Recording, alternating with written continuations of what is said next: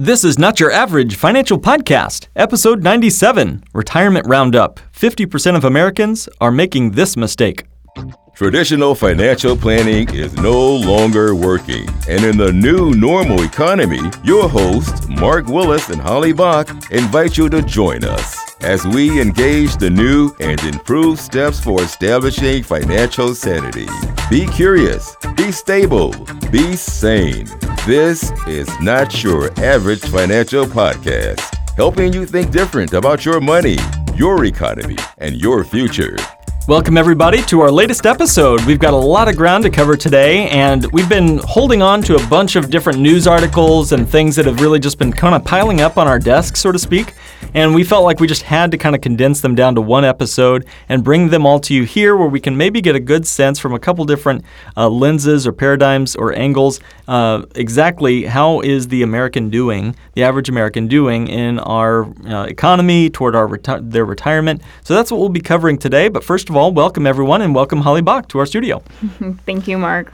All right, so we've got two quick episode announcements here. First, we want to remind everybody about the upcoming episode 100 is fastly approaching, and we need your episode content. We want you guys to speak. We want to hear back from you. We've been doing this for almost 100 episodes now. Can you believe it?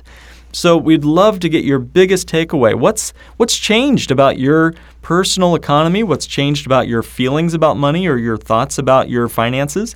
Go to the website we've set up specifically for this episode 100 and do that before July 15th. We need it by the end of the day on July 15th if we're going to include your comments, your audio voice transcription into our episode 100. So July 15th is the deadline, so don't delay. That's just 3 days from when you're hearing this.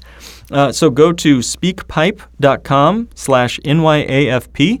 That's speakpipe.com/NYAFP. And that's Not Your Average Financial Podcast for those of you for acronym limited people. So just go to speakpipe.com/NYAFP and leave us a note, leave us a comment, leave us a voicemail, essentially. So that's the first thing I wanted to mention. Second, we've got a podcast review we wanted to read by Arinya. He says, life-changing content. If you're looking for a way to accumulate long-term wealth different from any other strategy out there, then look no further. Mark and Holly are the real deal. Well, thanks, Arinya. Keep up the amazing job, you guys. You guys have already made a huge impact in my life just by opening my mind to new opportunities, and we're just beginning to put your recommendations and strategies into place. So thank you, Arinya. And for anyone else who would like to leave us a review, go to our website, notyouraverageFinancialPodcast.com. Click on Leave a Review. And if we read it on the air on the episode, you'll get a shout out from us. So thank you to one of our listeners. Anything else, Holly, before we jump on in?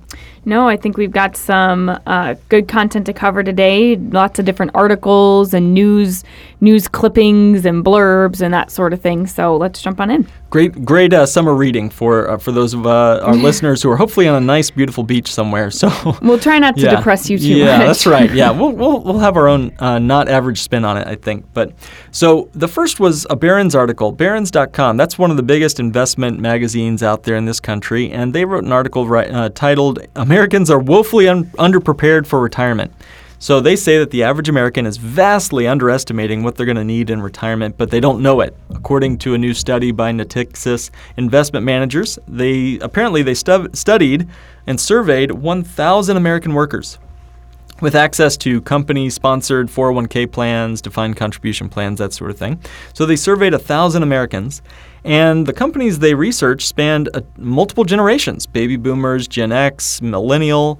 The survey found that 2/3 of participants think they're going to have enough saved to live comfortably in retirement, and 3/4 felt that they'll be financially secure.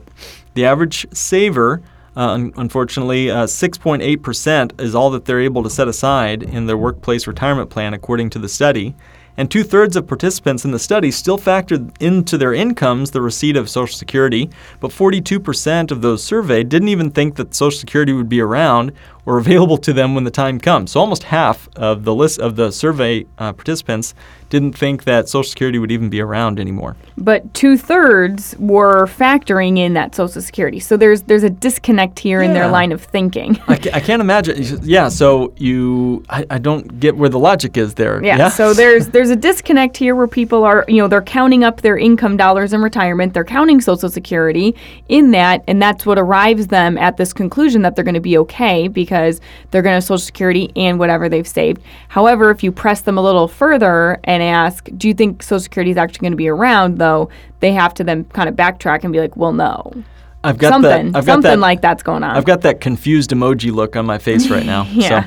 So beyond that, 27% of American workers had to borrow against their retirement plans, and another 27% have actually been penalized by pulling money out of their retirement accounts altogether.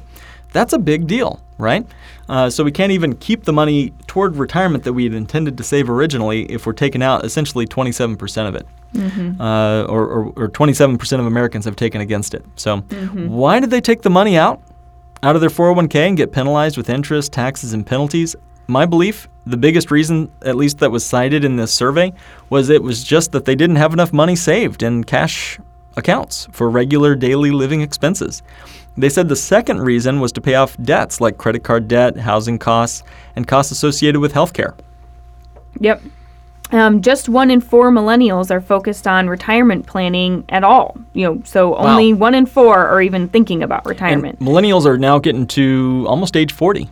Some of them, right? Okay. Yep. So just 1 in 4 millennials. So that's kind of where the millennial generation's at. Right now, millennials are, trying to start a family, pay down student loan debt. 28% of millennials surveyed said their student loan payments keep them from saving more.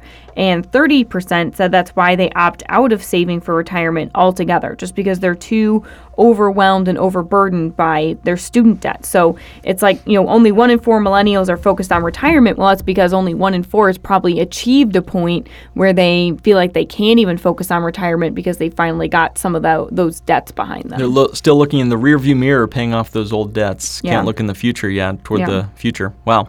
Now, that's millennials. What about Gen X, Generation X? The average 45-year-old said they wanted to retire in just under 20 years. And they, on average, had saved $166,000. So that means they're going to need to save, guys, $42,000 a year more than they're already saving, more than they currently do, just to retire in 19 years with $1 million to spend. Now, we could talk about what $1 million actually buys you in retirement, which might not be a lot, but still, can you imagine saving? All of a sudden, we've got to come up with an additional $42,000 a year just to get to retirement as we planned in 20 years. I mean, that's another income. Right. I mean, that's not easy to just kind of, think of out of thin air, just kind of make it up out of thin air.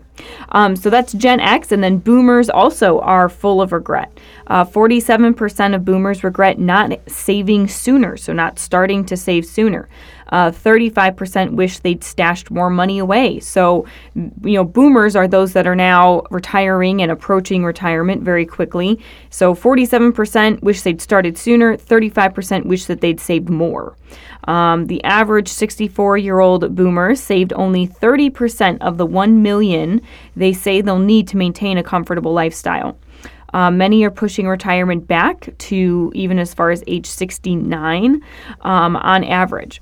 But to do retirement at that age, they're still going to need to be saving today around $142,000 more a year annually than they currently do to get there. That's jaw-dropping statistics there, Holly. I mean, so fantastically crazy low. If Wall Street would have saved the day, wouldn't we have seen it with the boomers? I mean, that was, they were the experiment. They were the first generation, yeah. Exactly. And here we are. They've got $300,000 according to this study on average in their savings, and they're going to need to save. They're way behind, so they need to save $142,000 more than they're already saving every single year just to retire by age 69. That is a dismal failure on Wall Street's part. I can't say it any other way. Yeah, absolutely. So we thought it looked bad for Gen X, having to save, an extra $42,000 a year, well, add, just add a little 100,000 on top of that.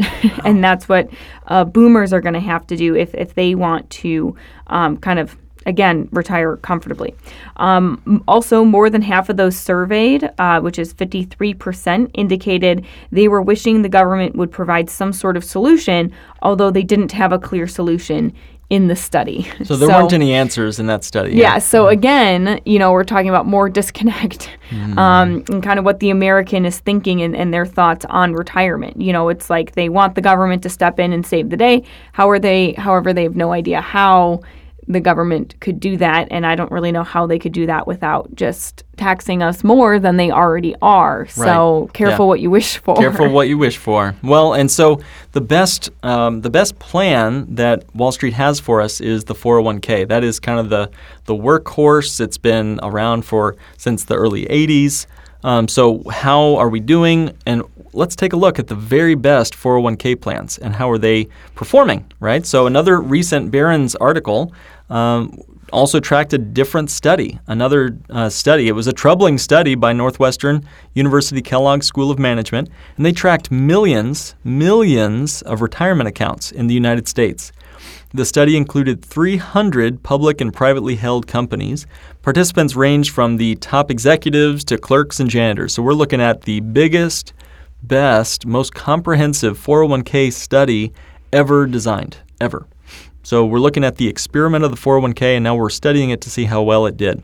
What was really fascinating about the study was that they were able to run multiple simulations on the population of study participants, basing it on real-world events like a job loss, early withdrawals from a 401k, that sort of thing. The question that they were searching for was, would retirees have enough, along with Social Security and Medicaid benefits, to fund 80% of their pre-retirement income plus medical expenses? So by the way, Fidelity, in a totally separate study, estimated that medical costs alone in retirement would cost about $285,000 per couple. So what was Northwestern Mutual's answer to that big study on the 401k? The short answer, is America ready for retirement through their 401k? The answer is no. No, not by a long shot.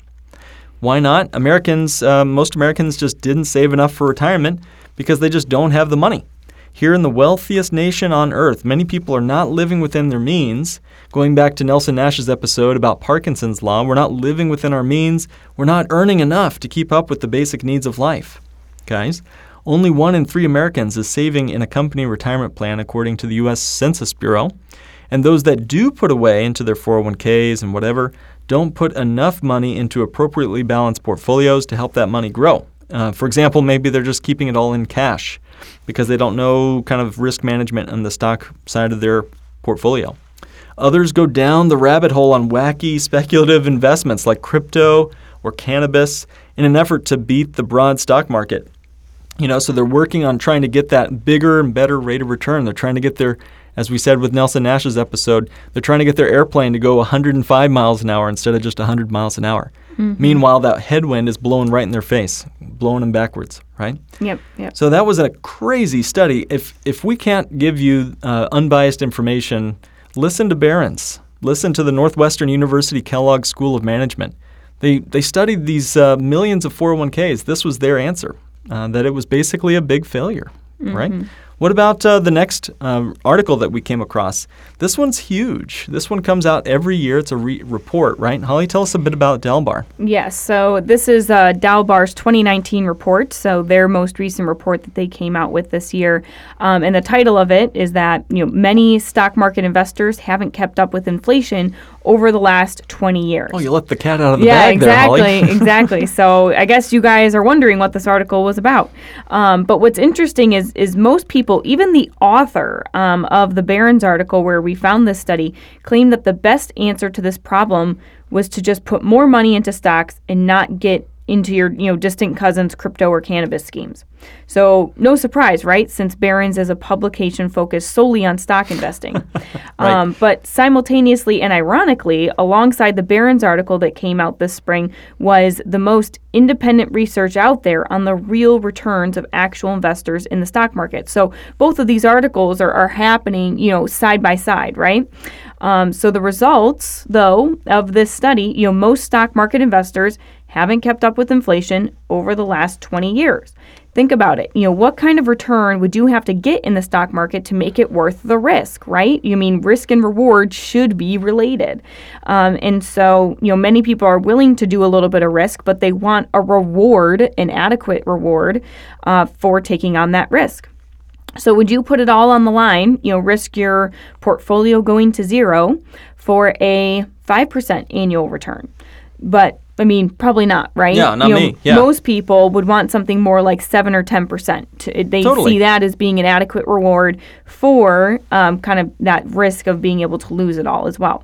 Well, unfortunately, according to the independent research firm Dalbar and their landmark annual study, typical investors in equity mutual funds have gotten only a 3.88% annual return over the last 20 years. 3.88% annual return over 20 years. Yes. So we're looking at the end of a 10-year bull market, right? Yes. Yep. And we still are wallowing in 3.88%. That's just eye-opening. That's unbelievable. Yes. So 3.88%. So people would turn their nose up at 5%, but somehow, kind of have the wool over their eyes that they don't realize that they're really only getting 3.88%.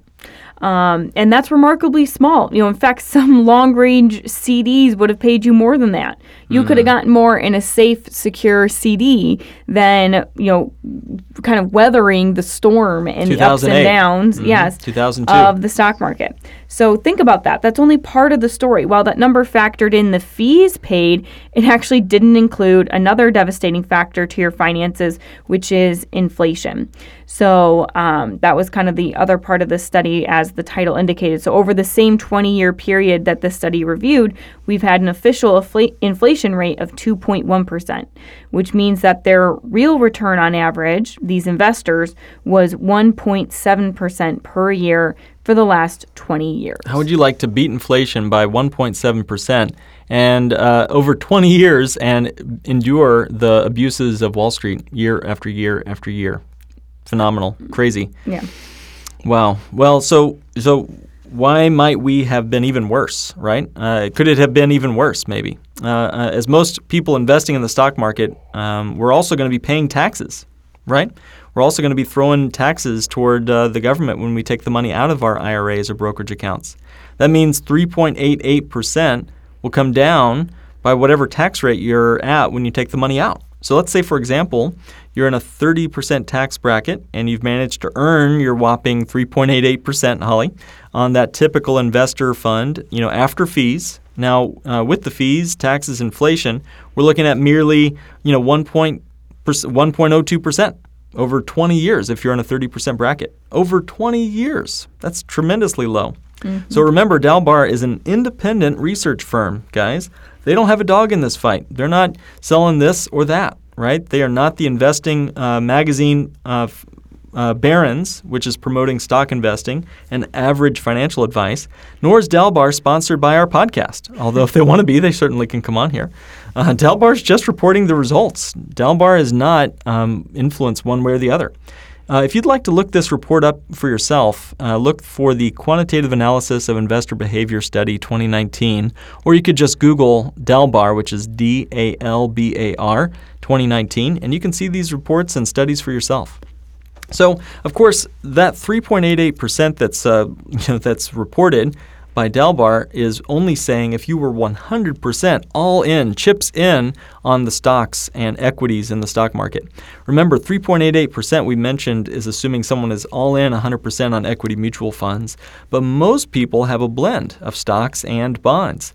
So the average investor, according to Dalbar, that are invested in kind of a broad base of asset allocation mutual funds, which is going to be spreading your money among stocks and bonds, real estate, etc., they only earned, before taxes, before inflation, their actual return over 20 years was 1.87%, which means they actually lost ground over 20 years to inflation. Phenomenal. Yep. And so Dalbar's own quote to all this carnage going on in the market is, "The results consistently show that the average investor earns less, in many cases much less, than mutual fund reports would suggest." So how is that possible? Right. So people are getting these mutual fund reports, and they're getting a prospectus that's telling them you can expect to earn this amount of money in our mutual fund, but Dalbar is saying, well, actually, people are earning less, and in many cases much less than what those reports are saying. So how is that possible? Well, mutual fund companies are allowed to report on average, an average rate of return, which is not the same thing as the real return. Listen to our episodes 51 and 52 to learn more about kind of the difference between average and real returns. We kind of dive into it on those 2 episodes. Most people, as they think about their 401k and watching the balance grow, they think they're doing better than the pathetic return reported by Dalbar. However, they're often misled by annual statements they get from their 401k provider. Oftentimes, the 401k return listed on your annual statements include your own contributions, along with your employer's contribution to the return listed, which has, of course, nothing to do with the performance of the stocks or bonds or buying inside your 401k. What's that old joke / statistic? I think it was a real study where they said that something like 70% of drivers think they're above average. It's like the Lake Wobegon stories of all the children are above average. I feel like when I meet with folks that they see themselves as the exception in this 401k study, that they all have great returns. Here it is. My average return last year or year to date was 10%, 12%. Or I hear Dave Ramsey say I can get 12% by falling off a log every morning in my mutual funds. But you just said, Holly, something really important from this study was that the 401k return actually can include my own contributions, right? Yeah. I mean, sure, if I put $100 into my savings account, it's going to grow. It's not a return. It's a change in the value of my savings account, right? So that's just, I think it's a shame that they're able to even advertise that as part of your return. Your own contributions and the contributions of your company has nothing to do with the performance of the vehicle you're investing in. Exactly. That's how you make a, 1 point, whatever the number was, a 1.87% return look a whole lot better. Just count their contributions. I mean, shoot, if I could give some money into my piggy bank, let's say I threw some money into my piggy bank at home, I could give myself a 200% rate of return on my piggy bank if I just counted my own contributions. I mean, that's just silly that they do that. Yep. Okay, so last of all, we've got one more article from Time.com. They said, Time Magazine says, how losing money can increase your risk of dying and heart disease, even if you're young. So this was just a eye-opening study. They said 2 recent studies were recently published. One was in a medical journal, actually. One was in a financial journal. So scientists collected this data from over 4,000 people, and they spread the report out over a 15-year period. They started when people were 23 years old up to 35 years old during the period of time, and they asked the participants over that period of time to report their income and their net worth. At the start of the study, and again, 4 other times throughout the study, they got this information. They also analyzed the medical records for heart events and even death, of these same individuals. So researchers found, this was fascinating stuff, that the people who experienced more income volatility had a more consistent, if they had drops of income, maybe they lost their job, they had more than double the risk of having a heart problem and nearly double the risk of dying early compared with those who had a stable, predictable income. So much of that income instability resulted from periods of unemployment or pay cuts during recessions or after changing a job. And researchers found that an income loss of 25% or more was simply correlated to a greater risk of heart attacks and strokes, heart failure, even early death. Researchers assumed that there would be some sort of connection since that obviously it's a stressful event to lose your job or whatever, but they said that they were, quote, surprised by the magnitude of the effect that they saw since they were looking at a relatively young population, end quote. People who experienced more than 2 drops of income during the study period had a 2.5 times greater risk of having a heart event, and nearly double the risk of dying compared with people who had stable incomes. So that's the first study. The second and related study we wanted to bring up is something we should all talk about. It's a medical phenomenon called the wealth shock. So this wealth shock could send you to the emergency room. This was by Washington Post. So in a recent Washington Post article, we found something that literally made our jaws drop. Tell us about that, Holly. Yeah, so kind of just, again, in line with this connection between health and wealth, a study published in the Journal of the American Medical Association, and it was also in the American Economic Journal, both reported that those who experienced a devastating financial loss, which they defined as having a 50%, both reported those who experienced a devastating financial loss have a 50% risk of dying early. And it doesn't matter how much money you had to start. So they call this devastating impact on your health the quote-unquote wealth shock.